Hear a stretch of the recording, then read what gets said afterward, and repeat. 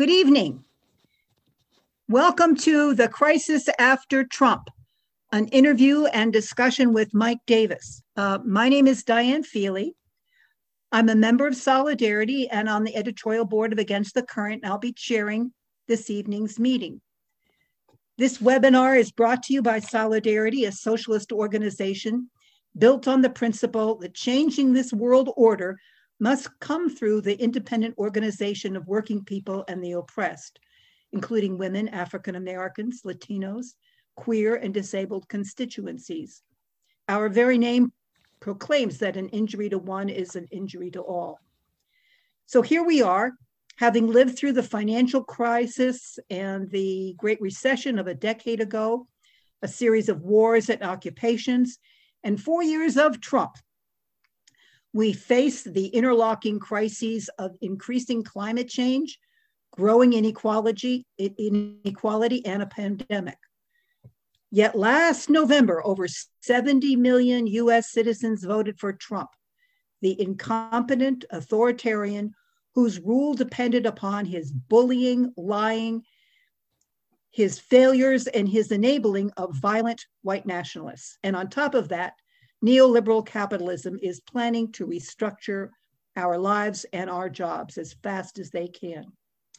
So I'm going to ask Mike Davis, a prolific author, urban theorist, and researcher, a few questions to open up this discussion. Mike's first book was Prisoners of the American Dream: Politics and Economy in the US, in the History of the US Working Class. Since then, he's written a number of books on a variety of topics, including his prophetic The Monster at Our Door, which raised the threat of a global pandemic, and then has written up a follow-up for today's pandemic, The Monster Enters. Along with discussing these crises, we'll be looking also at the prospects for social movements and progressive politics as we begin a new chapter under the Biden administration. So after I pose a series of questions, there'll be time for questions and discussion. So without further introduction, I want to go to the first question, which is about the pandemic.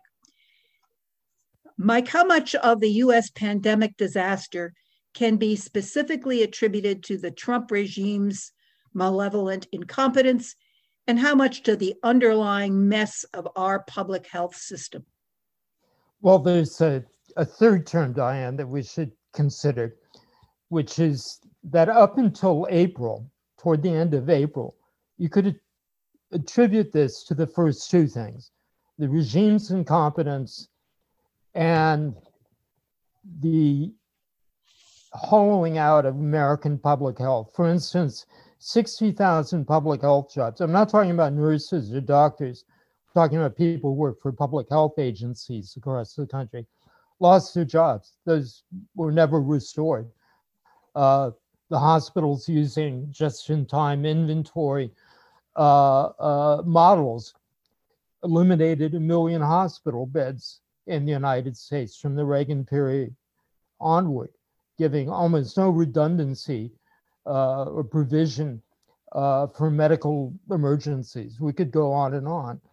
But the third thing is this: from late April onwards, when President Trump summoned his Tea Party puppeteers to bring out their masses, when he said, "Liberate Michigan," and the armed crowds began to appear on the steps, when being unmasked was a macho symbol of loyalty to the president, from that point on, Trump becomes the principal vector of the pandemic.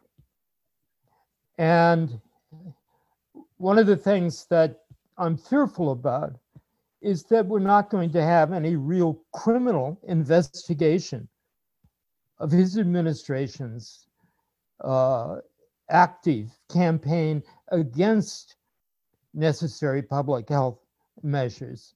They're distorted, deliberately distorted information, their reliance on quacks, on neo-Nazi policy, also in the case of the British Conservatives, of herd immunity, which became actually the official administration policy in the 2 months before the elections. So the point here is that we have a structural crisis. Our entire system of public health, hospitalization, drug development is crazy and utterly inadequate to the task of facing an age of pandemics. But we must insist, and we must be really rigorous about this, that the role of the Trump administration was straightforwardly a criminal role. Launched a campaign against the campaign that his own administration was theoretically carrying on. And I'm afraid this is going to be lost now that the Democrats are concentrated on impeachment and the events of January the 6th. The much more important question of liability and responsibility for the unnecessary death of hundreds of thousands of Americans may not be raised. There needs to be a public inquiry, and one that doesn't avoid this question of criminal liability for it, because that's exactly how it should be framed and understood. Well, one of the questions that I wanted to ask as a follow-up about the pandemic is that it seems to me that aside from those people who are off on their Trumpification of the whole pandemic, those who are really trying to find information about what they should do and what's the latest about the virus, seem to be up on things. The TV seems to be telling them. But what seems to be really lost in all of this is, what can we as a society do in order to minimize any future pandemics? Well, we can't do it just as one society. The approach has to be global. It has to be deeply internationalist in its values and strategy. There's an ancient debate in public health between two camps. One camp, represented by this initial successes of American military doctors at the end of this Spanish-American War and the US domination of Cuba and Central America, was to launch militarized campaigns against a specific bacteria, or in case of malaria, protozoa or virus, and to concentrate on either attacking that directly through some kind of vaccination or eliminating the intermediary that spread the disease, the vector, mosquitoes in these cases. This was then picked up by the Rockefeller Foundation. And in the years before the Second World War, the Rockefeller Foundation was the principal force on an international scale involved in financing campaigns against epidemic disease, but carrying them out all on the basis of this highly pathogen-focused, militarized campaign. But there's a whole other tradition in public health, one that dates back actually as far as the Revolution of 1848 and radical German doctors. And that's the tradition of social medicine. The emphasis on social medicine is that by concentrating merely on the pathogen, you leave the conditions that make people vulnerable to epidemics and disease in place. You need to have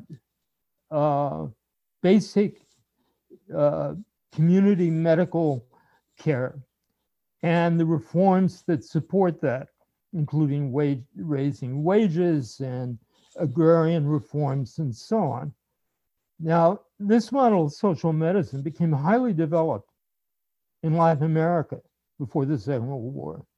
And one of its greatest exponents the original crusader or apostle of social medicine, as I say, was a Rudolf Virchow, who's the veteran of 48, a German doctor. But one of his major acolytes in the New World was the young Minister of Health in the short-lived Popular Front government in Chile in 1939. His name was Salvador Allende. He wrote a number of books on this subject. And after the Second World War, within the World Health Organization, there's a constant battle between the two camps, with some of the non-aligned, as we used to call them, non-aligned newly independent third world countries, the Soviet bloc and social democratic parties in Western Europe supporting the social medicine approach. And the culmination of this was the adoption in 1979 of something called the Alma Ata Declaration by the World Health Organization at a conference in what was then Soviet Kazakhstan. And this declared that healthcare was an absolutely fundamental human right and needed to be addressed within its full socioeconomic context of creating basic medical services, universal medical services, but enabling people to participate in it by transforming the social conditions which made them vulnerable to disease or directly caused disease. And in a way, what's happened over the last year brings all these old issues and debates back to life. We cannot deal with emergent diseases simply on a basis of Fortress America, whether that's the Trumpian version of it or the liberal version of it. These diseases, these new diseases that come out of viral reservoirs, which previously have been kept isolated from human communities for the most part. Okay.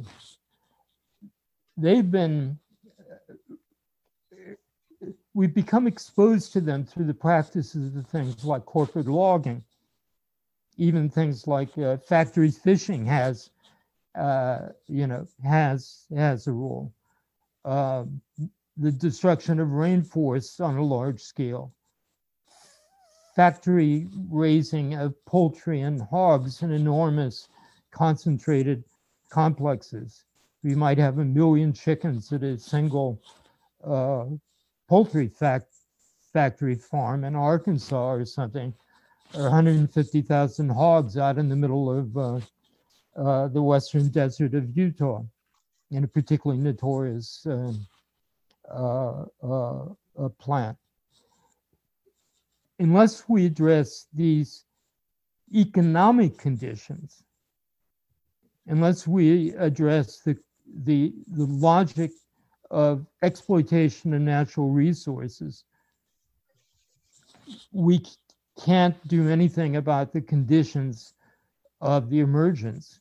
We can monitor it, which is important, but the key is to, the rainforests not only act as, our major sink for greenhouse gases, they also defend us against these diseases, these viruses, which are resident in mammals and other animals. Coronavirus, until the emergence of SARS, severe acute respiratory syndrome virus, in 2002, were always associated with benign colds and never considered a serious threat in the same way that influenzas are.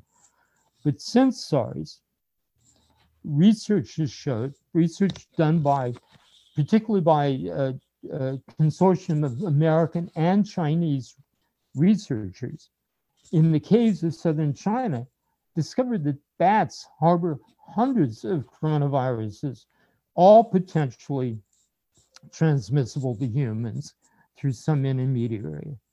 And they could well be as dangerous or more so than the present virus. And at the same time, the threat of avian flu. There's now two candidate species, two kinds of avian flu that have jumped sporadically to humans with kill rates of over 60%. They're probably only a single genetic modification away from being highly transmissible, in which case we're talking about something on a whole other scale of Black Death type mortality rates. I don't want to drag on with this, but we need to address, the world should address this on three levels. The first and most important is developing affordable healthcare on a global scale. Slums are the ideal incubators of epidemic or pandemic disease. People have suppressed, compromised immune systems because they don't have access to clean water, because sanitation produces all kind of diarrhea-like diseases and so on. The second thing is need a campaign against what's essentially a world-destroying industry of mining in a non-renewable way natural resources and simultaneously breaking down the separations between us and these immense viral reservoirs. And thirdly, we need to recognize that the pharmaceutical industry is just a bunch of patent holders who exercise incredible influence on public health organizations across the world. As I discovered back in 2005, when I went to Geneva and talked to the World Health Organization for my book, The Monster at the Door. India wanted to manufacture the leading antiviral that had proven effective against avian flu. But the patents held by, I think, in this case, it was Roche, the giant Swiss pharmaceutical firm, stood in the way. They appealed to the World Health Organization. The World Health Organization, tremendously underfunded, relies on the big pharma for financial support.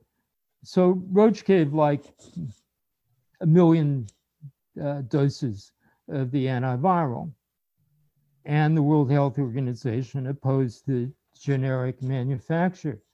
Look at what's happened with vaccines, the current vaccines. The Moderna vaccine, all the research and development was paid by the federal government, and a lot of it came out of public universities, yet they hold the patent to it. Likewise, Pfizer's vaccine was developed, development costs of it were paid by the West German government. I mean, that's an idiotic system where the big pharma, which now spends far more on advertising than it does on research, is this essentially this rentier intermediary, which exploits us all through high drug prices, but is only able to produce these drugs through massive public subsidies. It has no credible role in public health whatsoever. And we should recall, my final point here, is once upon a time, the government made its own vaccines.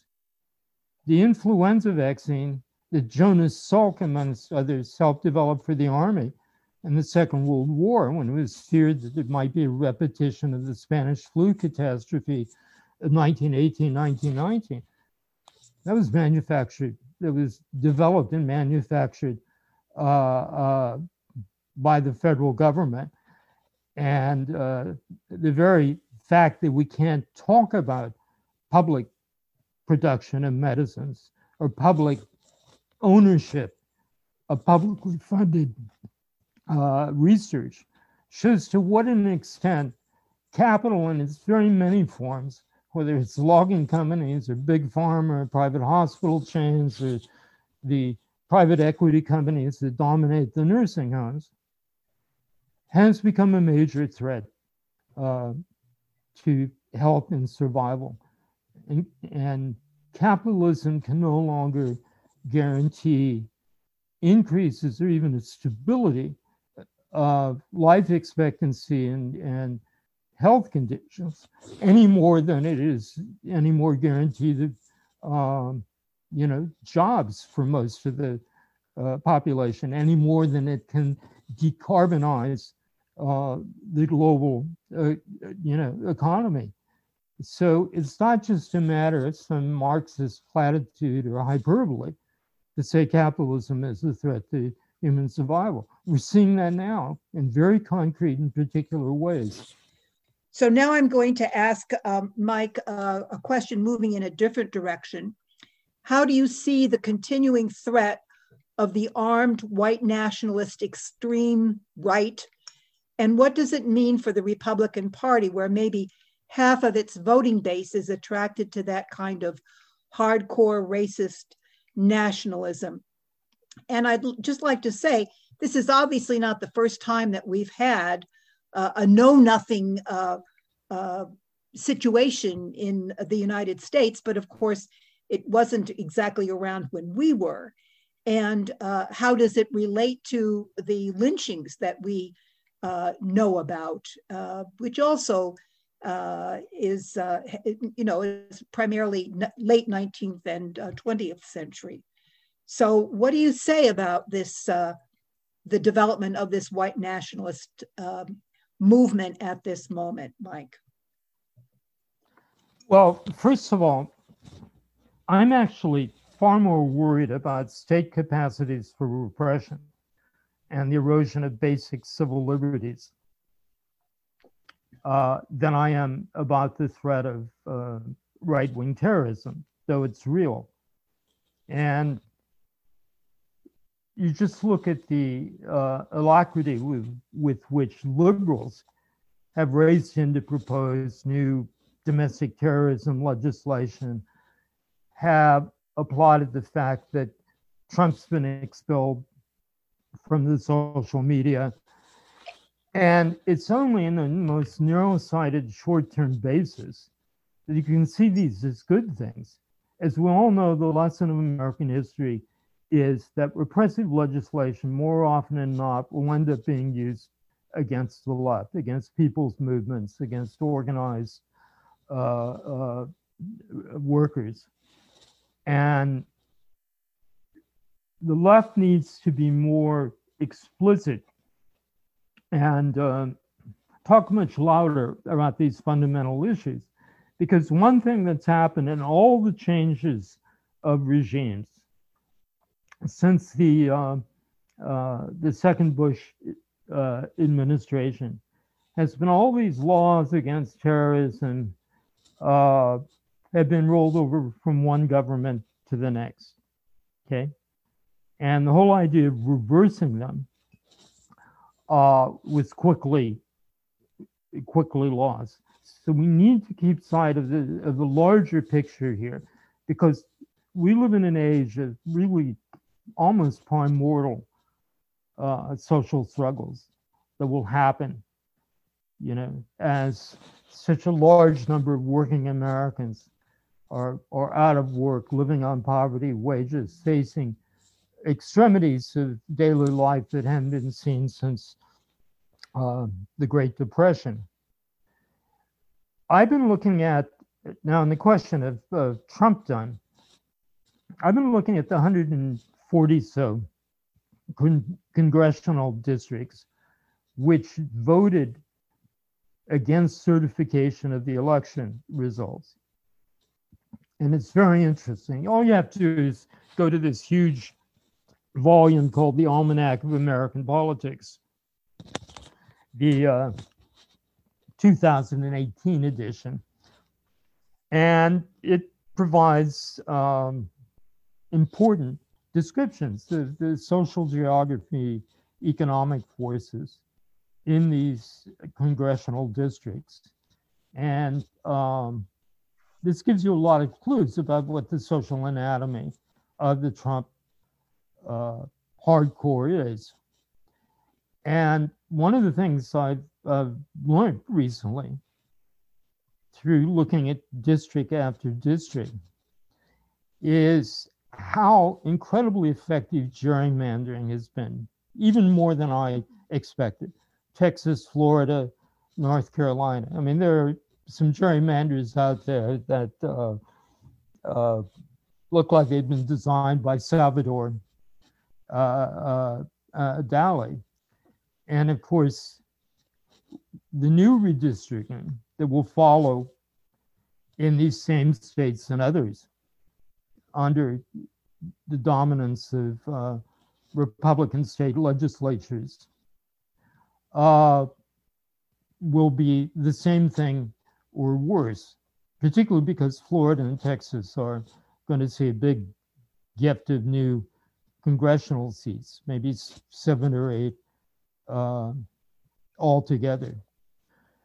But beyond that, the Trump vote, I think, had 2 components. It's about 74 million people voted for Trump. All the polls conducted since his inauguration in 2016 show somewhere between 38 and 42% of voters unwaveringly loyal to Trump, regardless of the circumstances. He can run the country in depression. He, can allow or even encourage the death of hundreds of thousands of people. That vote remains rock solid.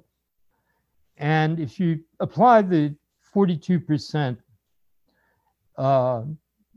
ratio to the November vote, there's still 17 or 18 million people who really don't belong to that hardcore. And as I argued in a recent article in the Left Review, I think these were situational Trump supporters who, above all, were worried about jobs and income security. And because of Biden's failure to command the jobs issue and have a strong economic program to show that jobs and restoring production were inseparable from a national pandemic strategy, Trump ended up being able to capture a lot of votes on the basis that an open economy was better than public health safety. People were desperate. And in October, before the election, jobs seemed to be coming back. There's a lot of rehiring. The job figures were very good. They crashed again punctually after the election. So there's a considerable group of people here who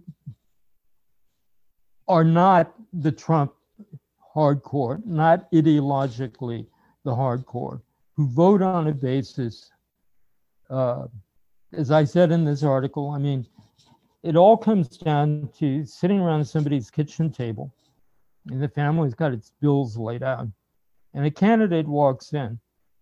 And these people in Dubuque or Youngstown, in East St. Louis, they want to know only one thing because they've been hammered by a whole generation of plant closures and job loss. What are you going to do, very simply, to increase economic security and generate more jobs here and now?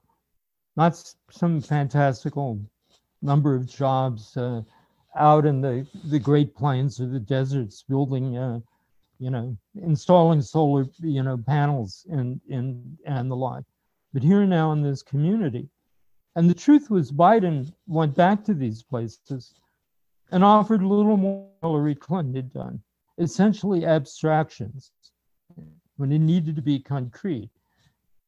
And in 2016, I'd done a very detailed analysis of about 16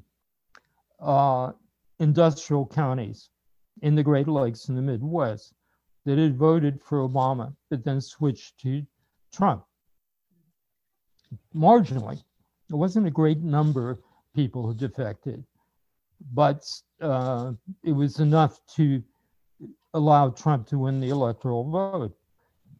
And I went back to these counties in November, and there's basically no change at all. Now, does this mean that people who voted for Trump as the protest vote were now hardcore Trumpites, wearing QAnon t-shirts and waiting to, invade the Capitol? No, I don't think so at all. I just think that, the Democrats did not significantly improve their program or their message to working class families. Bernie Sanders, in many of these areas, totally had wiped out Clinton in 2016 primaries. And again, in the primaries last year, in the beginning of this year. So this is an awful lot of people that I think we can feel confident are not lacking in class consciousness. They just don't see the political system providing any real answers to their economic crisis. But still, what does that leave? The 50 million Americans who are rock solid supporters. Who are they? And I believe that this great defection of northern white industrial workers to Trump was only a marginal phenomenon. It was crucial in winning him the election in 2016. But in fact, his great success, the reason he won in 2016 is he did almost as well, but not quite as well as Romney. Clinton did far worse than Obama.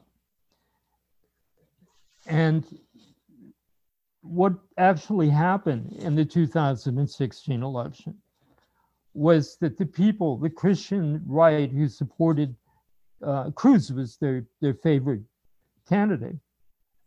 They agreed to support Trump, as we know, in meetings with people like Rebecca Mercer, the billionaire hedge fund heir who finances the extreme right. In return, if he would let them essentially write the Republican platform, which they did, and he very consistently met almost all of their goals. The crowning achievement, of course, been giving them control of the Supreme Court. Who are these people? Well, there's an interesting debate going on about comparing the Trump-based to Nazi voters. There's a big article about this, I think, in the current issue of The Nation. And last year, paying medical bills, I went back and taught for a year at the big Catholic university here in San Diego. And I taught a long class in fascism. And we looked at this in detail and all the debates about it. And there is, in some ways, a great similarity. Although one where you need probably to,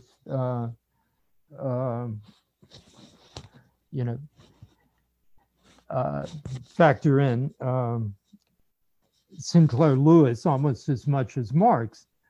And what we're seeing, are the small town, small city elites. In the New Left Review piece, I cited an example of one small city, Cleveland, Tennessee, which is 2 billionaires both of whom are essentially pirates, raiding the public till.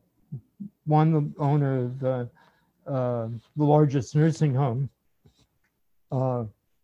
company in the country, the other a payday lender. And it's people like these who constitute the traditional Republican power structure and have dominated areas like this almost forever. They were the supporters of Taft, the Senator Taft from Ohio. They were the little steel people, the family-owned smaller and medium-sized industrial businesses. But then you add to them the exurbs and the outer suburbs. And wealthy people have moved into formerly rural areas on a scale that's unprecedented in American history. This has been more significant than suburbanization for the last 20 years. And these exurbs, which represent a kind of secession from not only the metropolis, but from the rest of American life, certainly of multicultural life, are very solidly Republican, with few exceptions. But the actual cadre of the movement, of course, are the mega churches. And I'm always startled by the extent some people underestimate their influence within the contemporary Republican Party. They will mobilize as many precinct workers or more than existing American unions are. And they're, of course, little monoliths, little miniature autocracies in themselves. And we've seen absolutely no movement or dissent in the last month by the major conservative religious leaders after the 6th of January.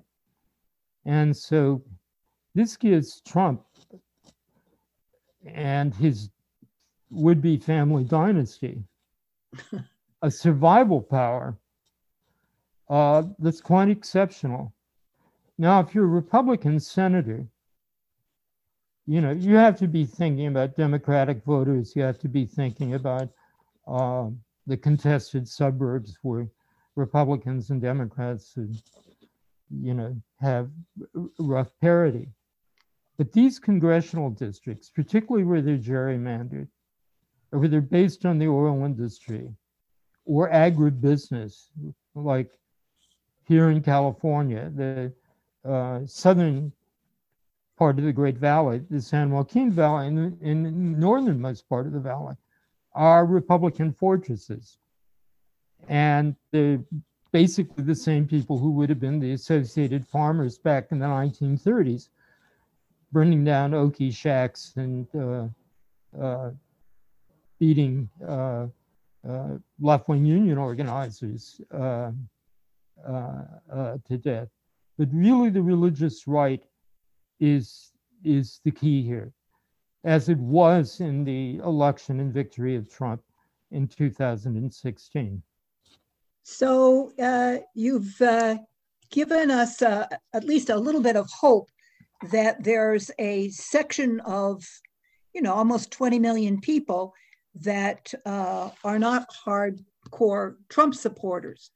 But we still have this convergence of crises: public health, environmental devastation, food insecurity, jobs, education, and defending civil liberties on the one hand, and dealing with the armed right on the other.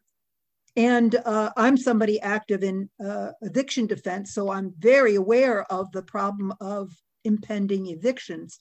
Keeps extending. Oh yes, we have a moratorium till March 31st, but it's still going to be winter.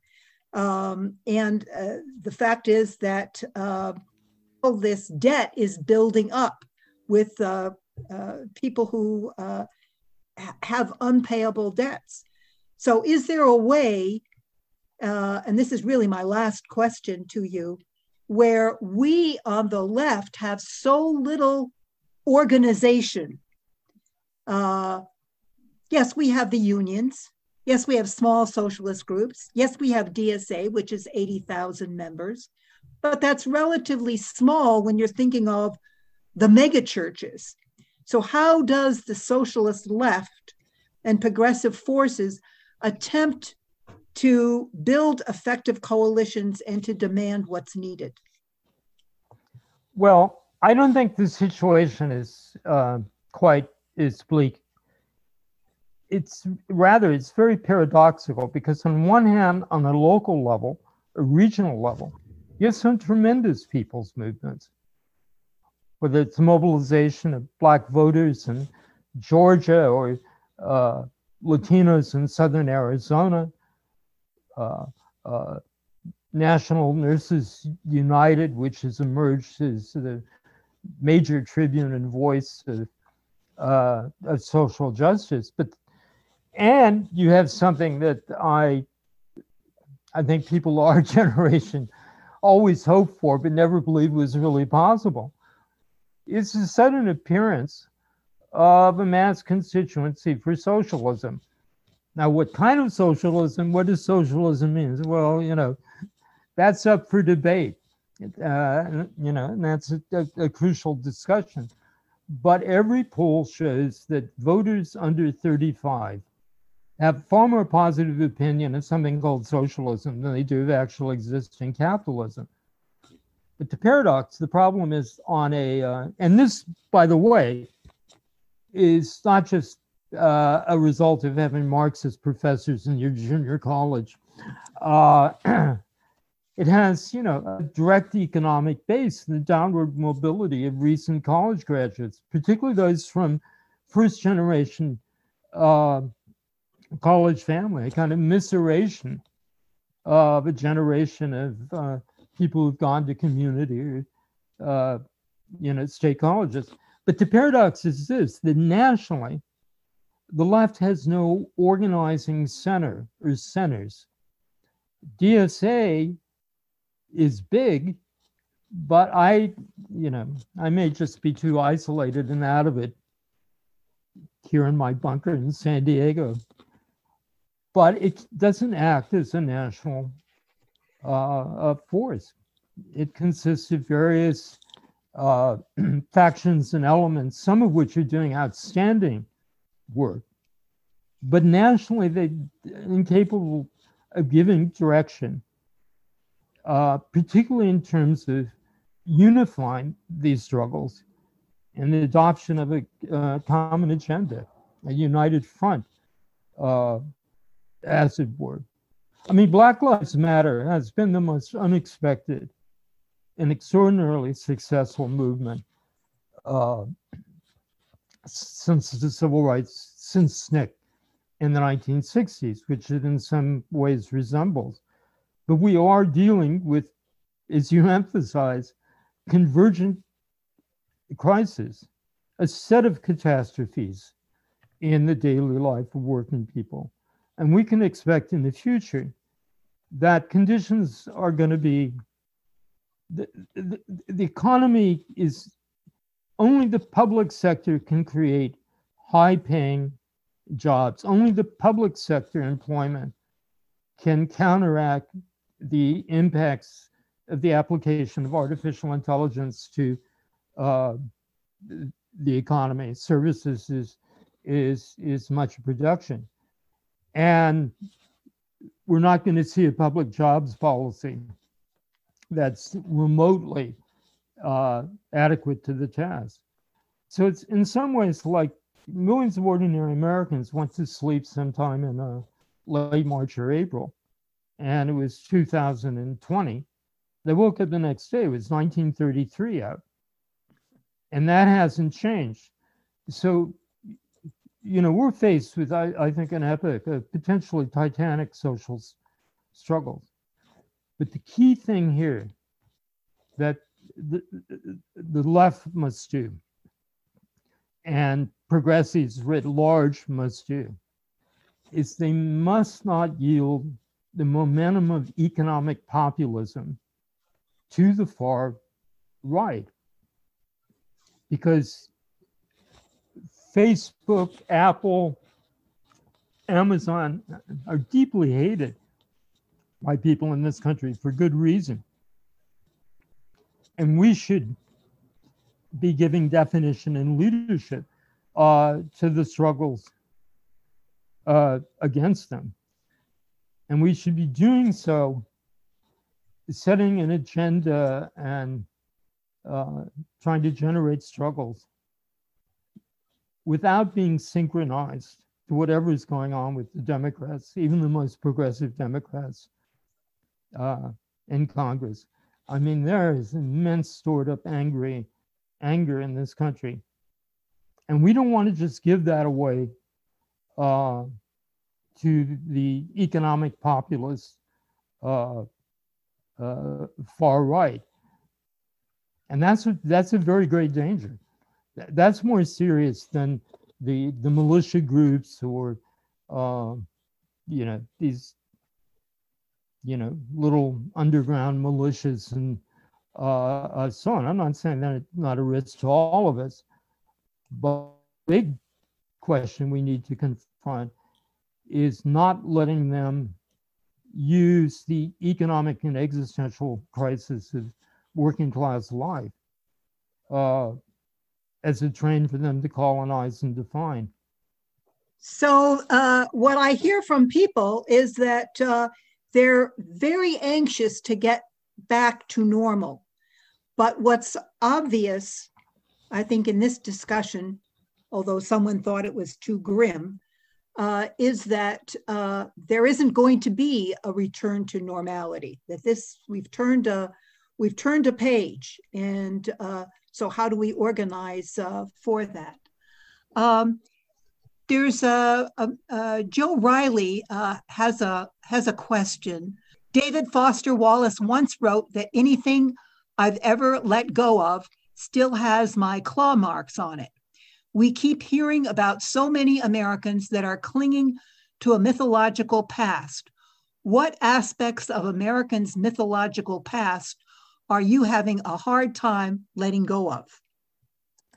I suppose remain as disoriented as I have been for the last 20 years, simply by the decline of traditional manufacturing employment and the great workplaces that were the crucibles of left-wing and struggles in this country. On the other hand, look at what's happened in healthcare. I mean, for various reasons, I've spent somewhere along the lines of 350, 400 trips to Kaiser Permanente in the last 5 years because I have cancer. And I found it absolutely fascinating because look, what's really the difference between an auto plant where 2,500 people punch a time clock every morning and a big medical provider, a hospital where you have 1,200, 1,500 people who are doing the same thing? And the pandemic and the fact that they've been, left to shift for themselves under such dangerous circumstances and overwhelming demands, I think this is really radicalizing healthcare workers. And there are a couple of million more healthcare workers in this country than there are industrial workers at the moment. So one of the things that we need to hope happens in the next year is this leads to a renewed major organizing campaign of health workers in every job description and occupational status. This is somewhere where unionism has to grow, and of course faces much fewer obstacles than attempts to organize things like Amazon or Silicon Valley.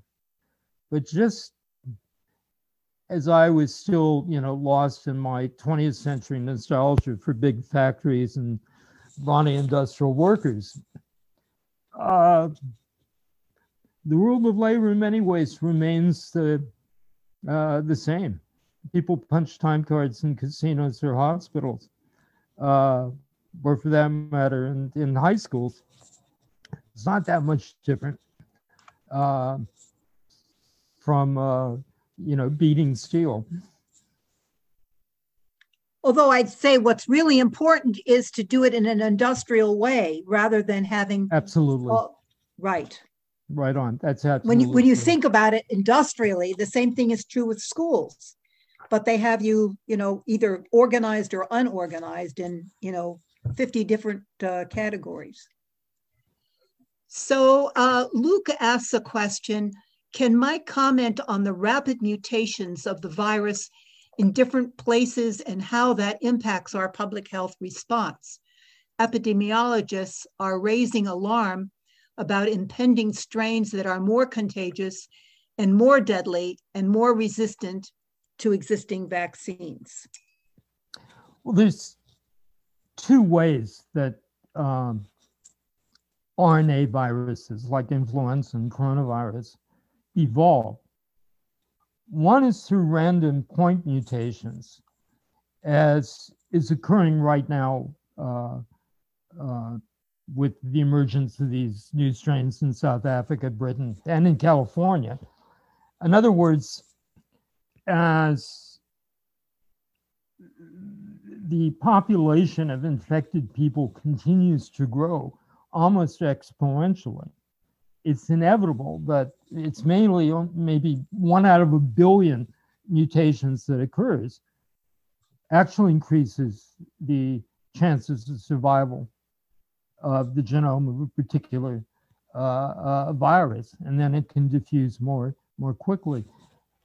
And this is called genetic drift, but there's a far more radical thing that can happen, which is that viruses can exchange genes between each other.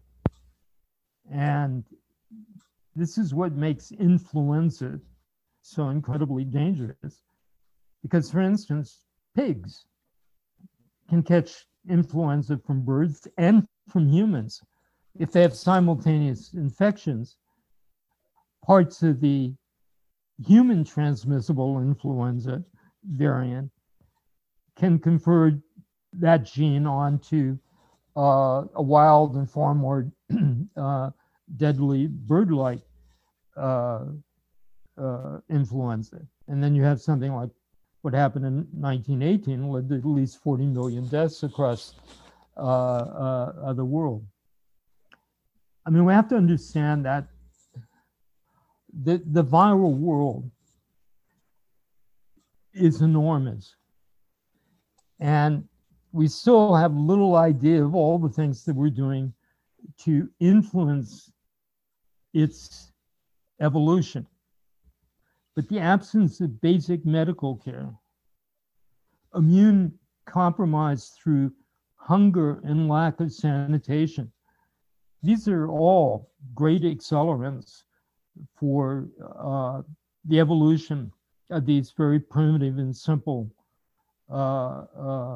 genomes.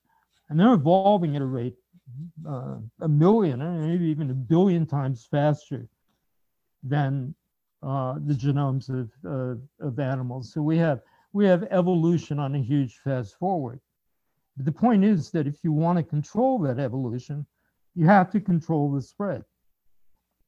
And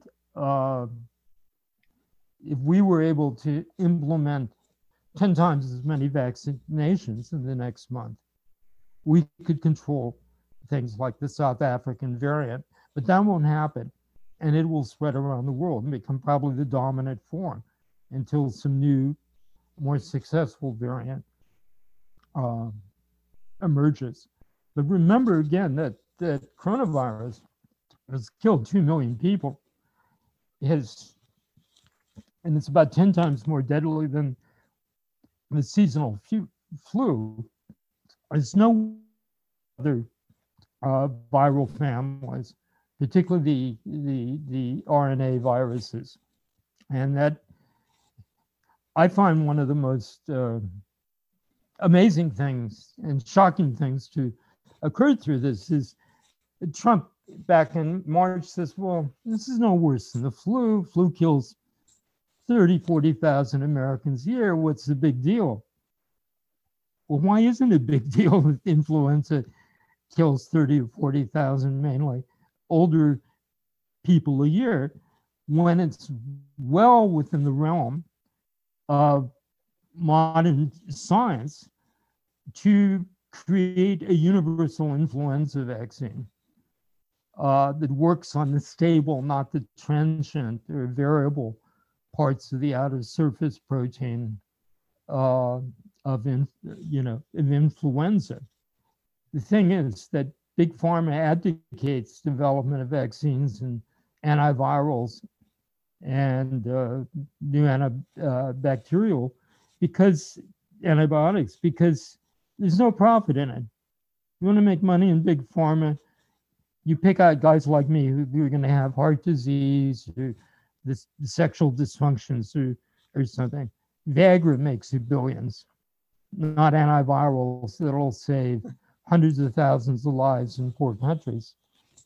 So another question, Christopher, I think it's Hendricks, asks about, well, we know that the pandemic is particularly virulent in certain areas like nursing homes, where it's 1% of the population, but 40% of the deaths.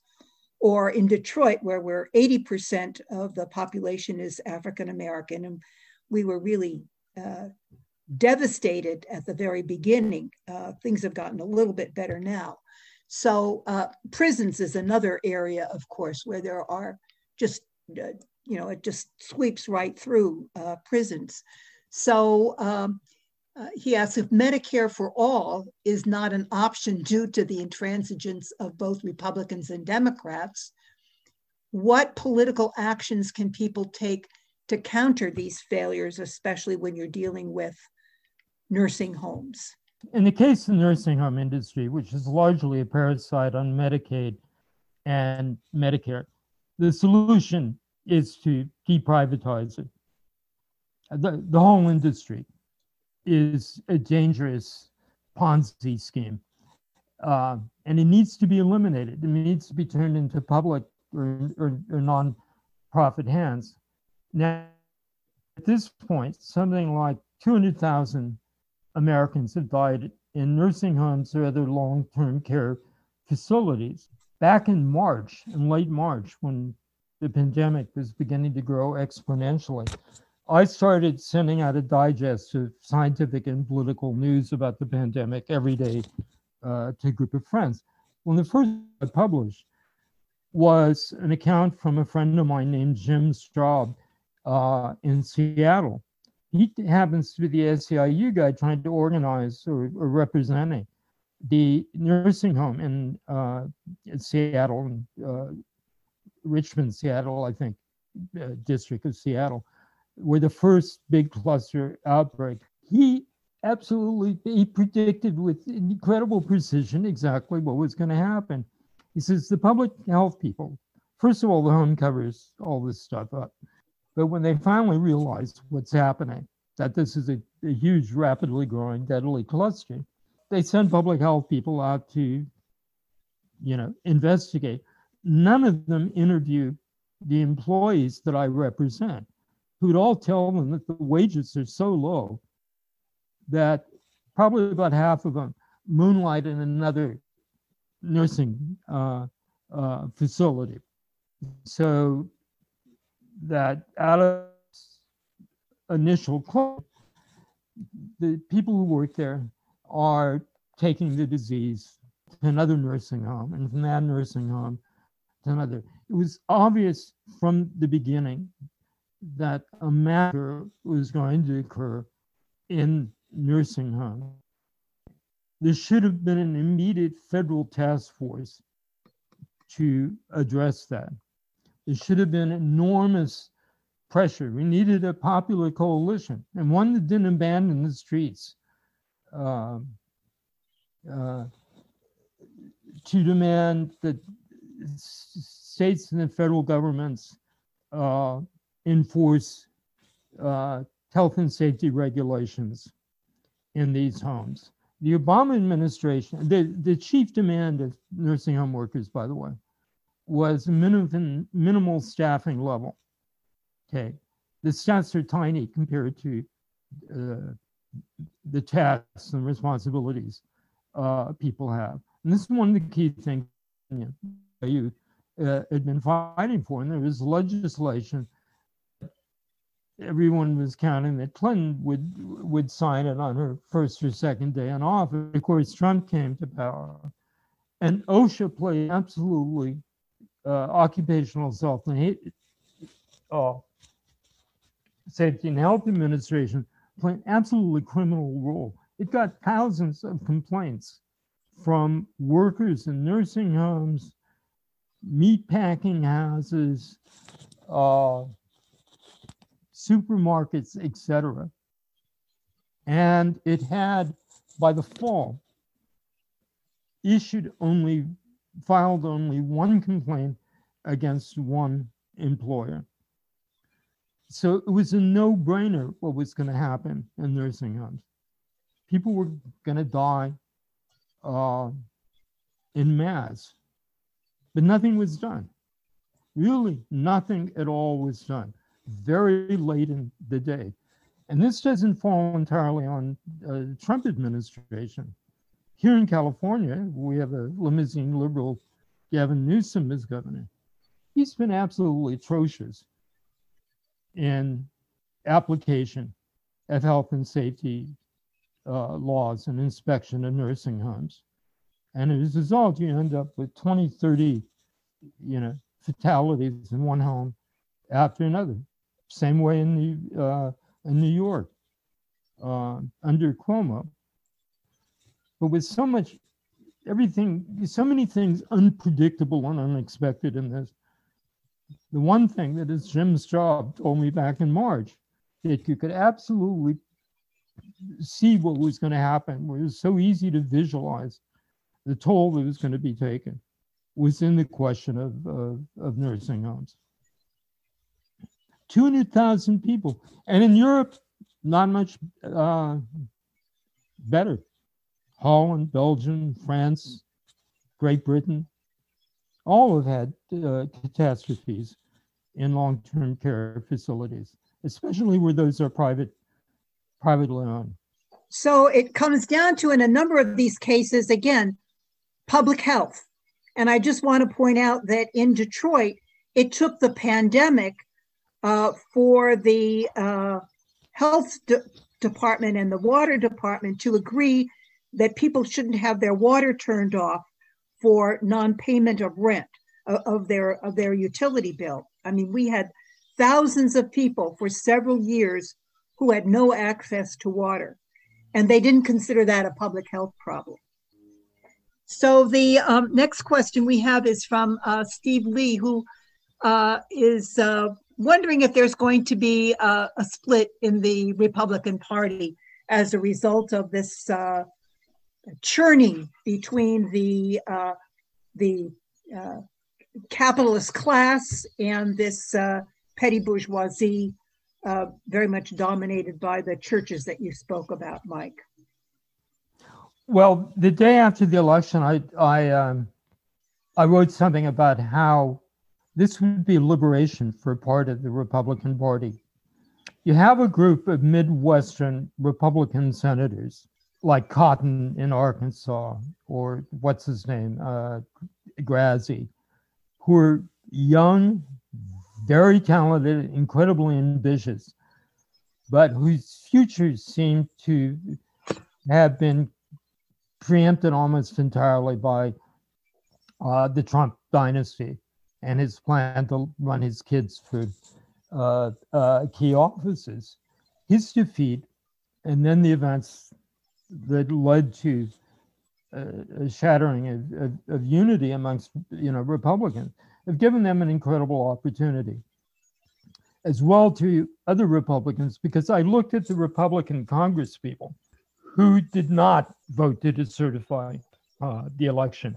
And they tend almost entirely to be in suburban districts, which are either swing districts or where, say, the Republicans 50% and Democrats have 44, 45%, something like that. To grow that social base and to blunt the Clinton-Biden obsession with making wealthy outer suburbs the crux of their whole electoral strategy. They needed to detach themselves. So the big question has been, I wouldn't call them, they're not moderates by any description. They're far rightists. They share much of the same program, the Trump administration. So maybe we should call them the post-Trump Republicans of all kinds. The big question is, are they capable of organizing a political tendency, creating a political center, and have and attach some real social base to that? And of course, we've now seen how weak they are, as Trump, as everyone knew he would do. He tolerates not the slightest dissent, and it's made McCarthy and O'Connell come in sackcloth to beg his forgiveness in Florida. Going to consolidate this cult party, which will enjoy probably about a strength about equivalent to a third of House seats, possibly more, maybe more like 40%. The Republicans in the Senate are, as I said earlier, are probably better off. Yes, the Republican Party is both split and fully now radicalized to the extreme white supremacist far right. Starting with the Gingrich years, back during the Clinton administration, the Republican Party has become the first long-established historical conservative party to be captured by the far right. It's as if the far right forces in Germany had conquered the CDU, or that the Brexit people totally controlled now the Tory party. That's not impossible. This is a kind of epical moment in the history of Western politics since the Second World War. And the problem is that the down ticket in the last November's election was a disaster for the Democrats. If Black voters spectacularly helped them pull two chestnuts out of the fire and tie the Republicans in the Senate, the House races, the Democratic House campaign committee was talking about winning 15 or 20 new seats. They lost 9 or 10 seats. And in the state houses, which the Democrats have ignored as a national party, but the Republicans made the center of their political strategy beginning in 2010, when they just swept legislatures all across the country. They retained that power. They even won one house. Democrats had no impact at all. So this is a very strange kind of dual power situation, where much of what the Democrats might attempt to do nationally will be thwarted at the state level, and where the Trump hardcore in Congress will continue to play and use extra parliamentary activity to advance its cause. Remember, Mussolini didn't suddenly sweep to victory like Hitler did in late 1932.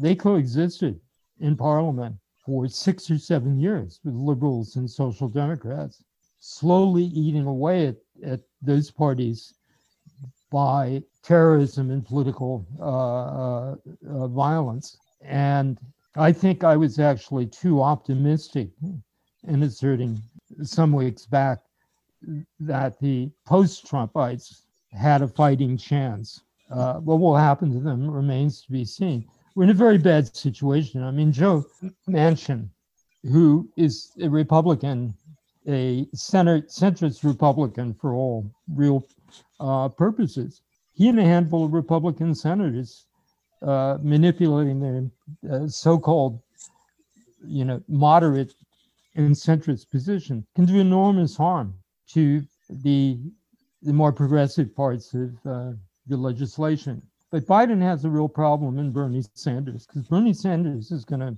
use the reconciliation process in the Senate in an aggressive and principled way. So far, we've seen Biden perhaps surprise many of us by his seemingly progressive executive actions. So if you go to American Prospect, there's a fascinating interview with Rolling Stone. One of the editors of American Prospect goes in detail on each of the executive actions. For instance, ending privatization of Department of Justice functions. He points out that 9% of federal prisons are privatized. 3/4 of immigration detention centers are privatized, however. But the executive action only affects Department of Justice, not Homeland Security. And go down, the list, and it seems like Biden is throwing the right punch, but he always pulls back on these punches so far. So there's actually there than meets the eye. So there are a few questions that are similar, and so I want to take up two of them, but then ask you for a short answer on one that asks, do you still think that January 6th really wasn't a coup?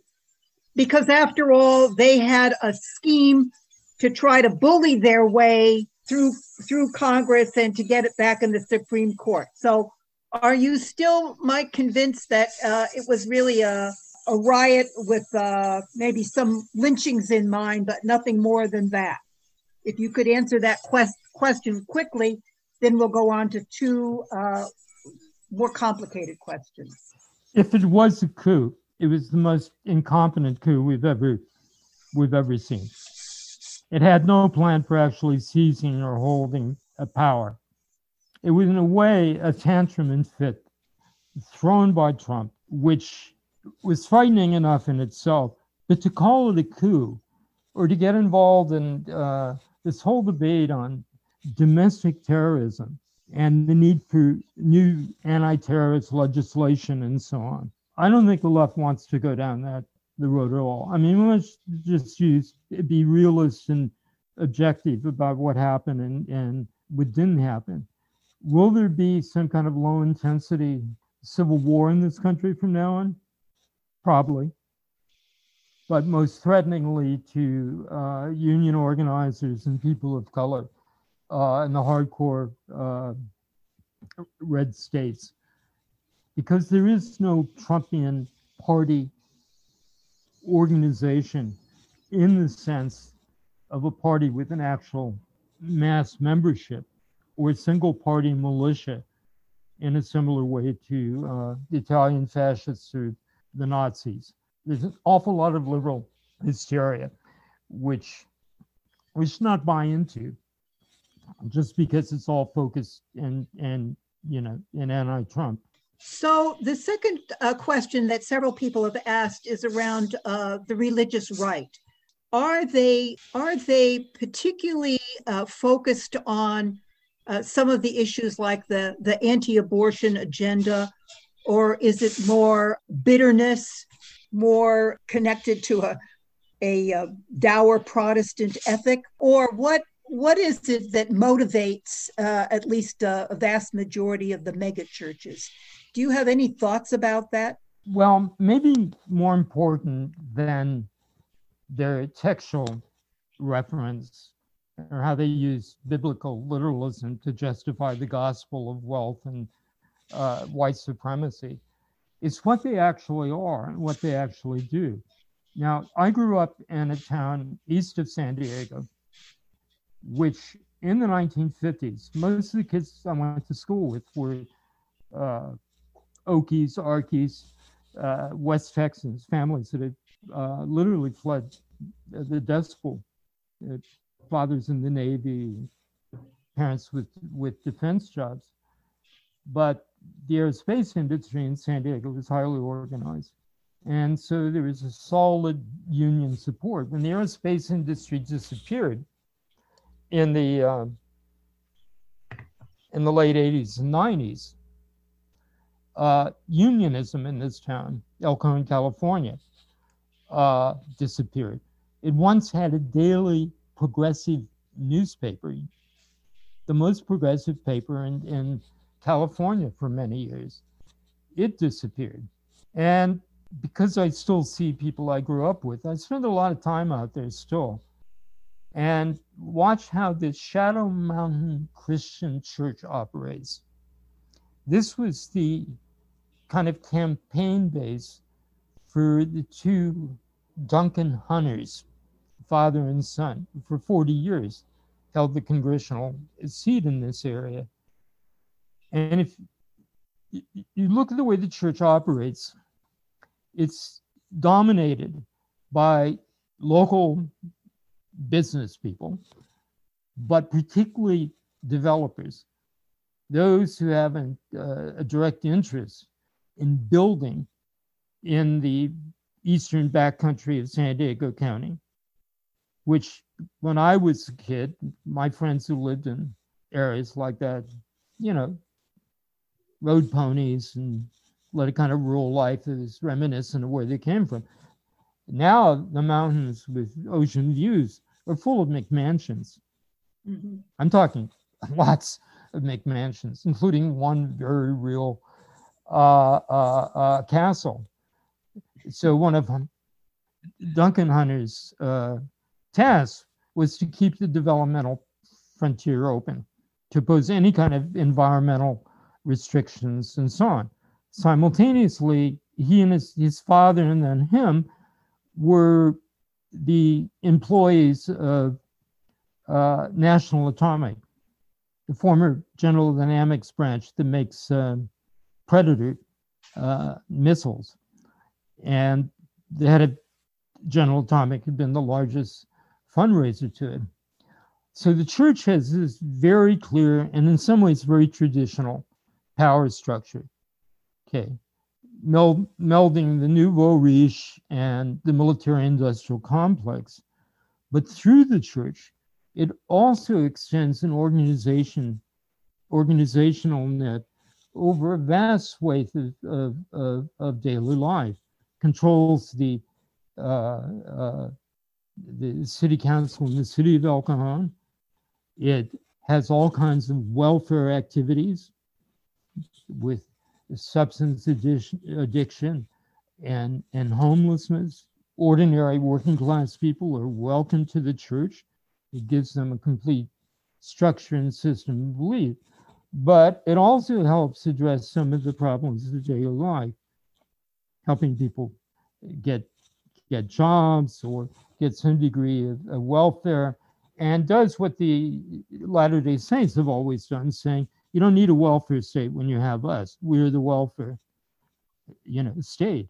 So it's a political machine, just not only based on the church's quite fantastically right-wing and creationist politics, but it's built a kind of hegemony on a local level that influences everything. Composition of the school board, city councils, land development policies, almost anything you can think of falls within their grasp. And I think this is probably replicated 1,000 times over across the United States. So we shouldn't think of them just as churches. We should think of them as multifaceted social organisms which extend their tentacles and roots into everything they touch. I just want to sort of underscore what Mike says. I remember many years ago working right across the line from a man who was a very right-wing, very fundamentalist Christian. And what I learned was that he was a drug addict and his family was falling apart. And it was the church that saved him. And I felt that he would always stay with that church because it had saved his life, it had saved his family. Very much similar to the way many Black workers in the South had been taught to read and write by the Communist Party. It's that incredible sense of loyalty that develops and is, I think, the social network that these churches set up, and educational network too, is really important. So let me go on to another question, and I want to read a couple of things that people have said, because it's basically about what do we do. Travanlation says, at a time when people's expectations are so diminished, where people are infected by neoliberal individualism, what are your thoughts on how we can help develop collective struggle that would lead to real gains for working class people? Raising left-wing demands is easy. Winning anything is incredibly hard. And a second point is, as a new activist, where there are many new excited activists who want direction to make a meaningful impact and don't know what to focus on. And then the third thing I want to read is from Alan Moss. It seems like a new socialist left is being born, most obviously in the immense growth in DSA, but without connections to what's valuable in past traditions.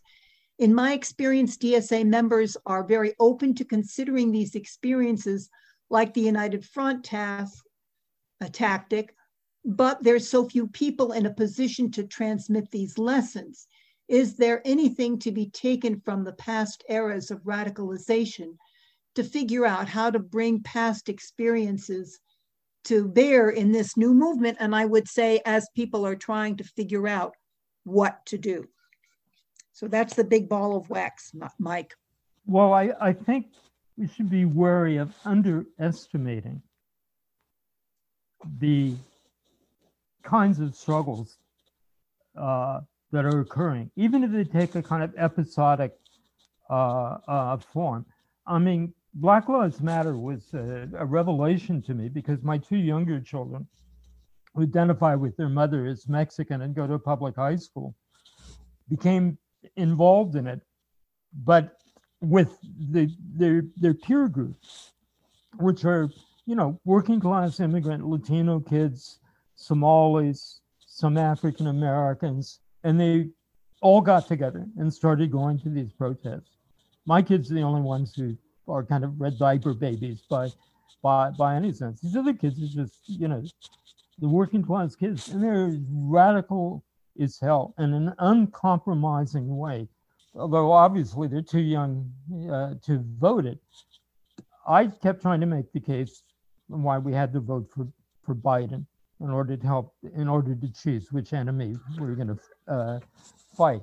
I felt like I was a Menshevik trying to persuade a group of Bolsheviks. This is true widely across the country. This is an exceptional and unique generation politically. And in terms of the root values these kids have, you know, their militant opposition to racism, any form of sexism or gender discrimination, but also their belief that the future has been looted in advance for them. I mean, they're quite angry and determined. And if you look across the country, I mean, the media made a big deal about white people being involved in Black Lives Matter protests. I was more struck here in California by the way Latino kids and Asian kids rallied to it and took part in it. And all the, I'm not sure I'm using the right terminology because I'm very, very out of date here, but the kind of intersectional character, not just of the protest movements, but of their peer groups and the ease with which they cooperate. And here in California, of course, there's another issue which has to be addressed, which is the fact that 2/3 of people who are dying from coronavirus in California are Latinos, penalized for being essential workers, penalized for low wages, penalized for having multi-generational families, penalized for living in congested, crowded housing. So in other parts, maybe the burden of disease falls on mainly African American. But here in California, Latinos are being decimated by that. I, with my good comrade John Wiener, I wrote a book that was published in the beginning of the year called Setting the Eye on Fire, LA in the 60s. And one of the things we emphasized in the book, it's a very long book, 800 pages or something, a little unwieldy for most people, folks. One thing we have to emphasize that the key social group in 60s protests, more than any other, were minority high school kids, even junior high school kids, followed by the public junior colleges and state colleges, not the big universities. Okay, it was the high school blowouts on the east side and a mass high school strike on the south side. Just revealed the incredible capacity of teenagers to take on, the most serious task of struggle and reforming society, with such audacity and such courage. I think that's all around us right now, if we're to look. I think the problem is not so much that, we lack class consciousness, that social struggles, are poorly formed or anything. It's not having a national direction. And finally, the last thing I'll say here is that this generation, I just find superb. But the left today, the DSA type left, has one huge Achilles heel, which is internationalism. Okay? It is susceptible to kind of left-wing version of American firstism. Who has really raised the question of medical aid to poor countries, to sharing the vaccine internationally? I'm sure somebody on the American left has said this. I just don't recall it. It certainly wasn't in any of the debates. Yet at the same time, because of the nature of modern immigrant communities in the United States, because family are repatriating such important parts of their country's GNP, those families are linked together virtually on the internet. The basis for an internationalism rooted, the social base for internationalism is now incredibly broad and full of potential to link directly with struggles in the old country, to form new kinds of alliances. But it requires a left that inscribes on its banners the two things, pardon me for being my own fundamentalist, the two things that Marx insisted in the Communist Manifesto were the only two things that distinguished communists from the mass of the workers' movement. First, that in struggles of the present, they represented the needs of the future. And in struggles of the local and the national, they represented the interests of the working class. And this pandemic demonstrates to what a complete extent we can't escape globalization, and that we can't imagine, kind of cloistered New Deal like in the 1930s. My wife and her family are totally absorbed in what's happening to their relatives and communities, back in Mexico. The left needs to build on that. So, as you can see from the beginning this is a beginning discussion. Those of us who've been involved in social movements and socialist politics have a lot to learn and to think about. And I'm not quite sure you can exactly pick a campaign. Sometimes a campaign like Black Lives Matter picks you. Indeed. But hopefully this has been a constructive beginning. And we thank Mike for his contribution as he's recovering from his surgery this evening. And we thank all who helped put this webinar together and for your participation. If you didn't get a chance to read a couple of the articles on the Solidarity Events page, including an interview with Mike, be sure to check them out. Take a look at the January, February against the current, or in fact, get a subscription. Let's continue our discussion and our organizing, and I'm inviting you to a webinar on Friday, February 19th that we're co-sponsoring with Lausanne and Internationalism from Below, the protest movement and the future of China. So look for that.